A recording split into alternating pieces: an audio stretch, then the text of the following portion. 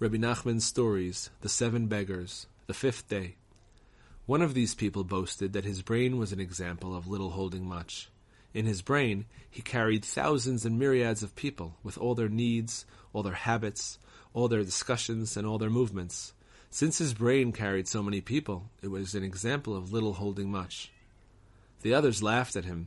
They said that the people are nothing, and therefore he is also nothing. One spoke up and said, I saw such a case of little holding much. I once saw a mountain which was covered with excrement and filth. I found it very surprising, and I wondered where all this excrement and filth came from. There was a man near the mountain, and he said, All this came from me. That man lived near the mountain, and whenever he ate and drank, he would throw his garbage and excrement there. He therefore made it a filthy place, putting a large amount of garbage and excrement on the mountain.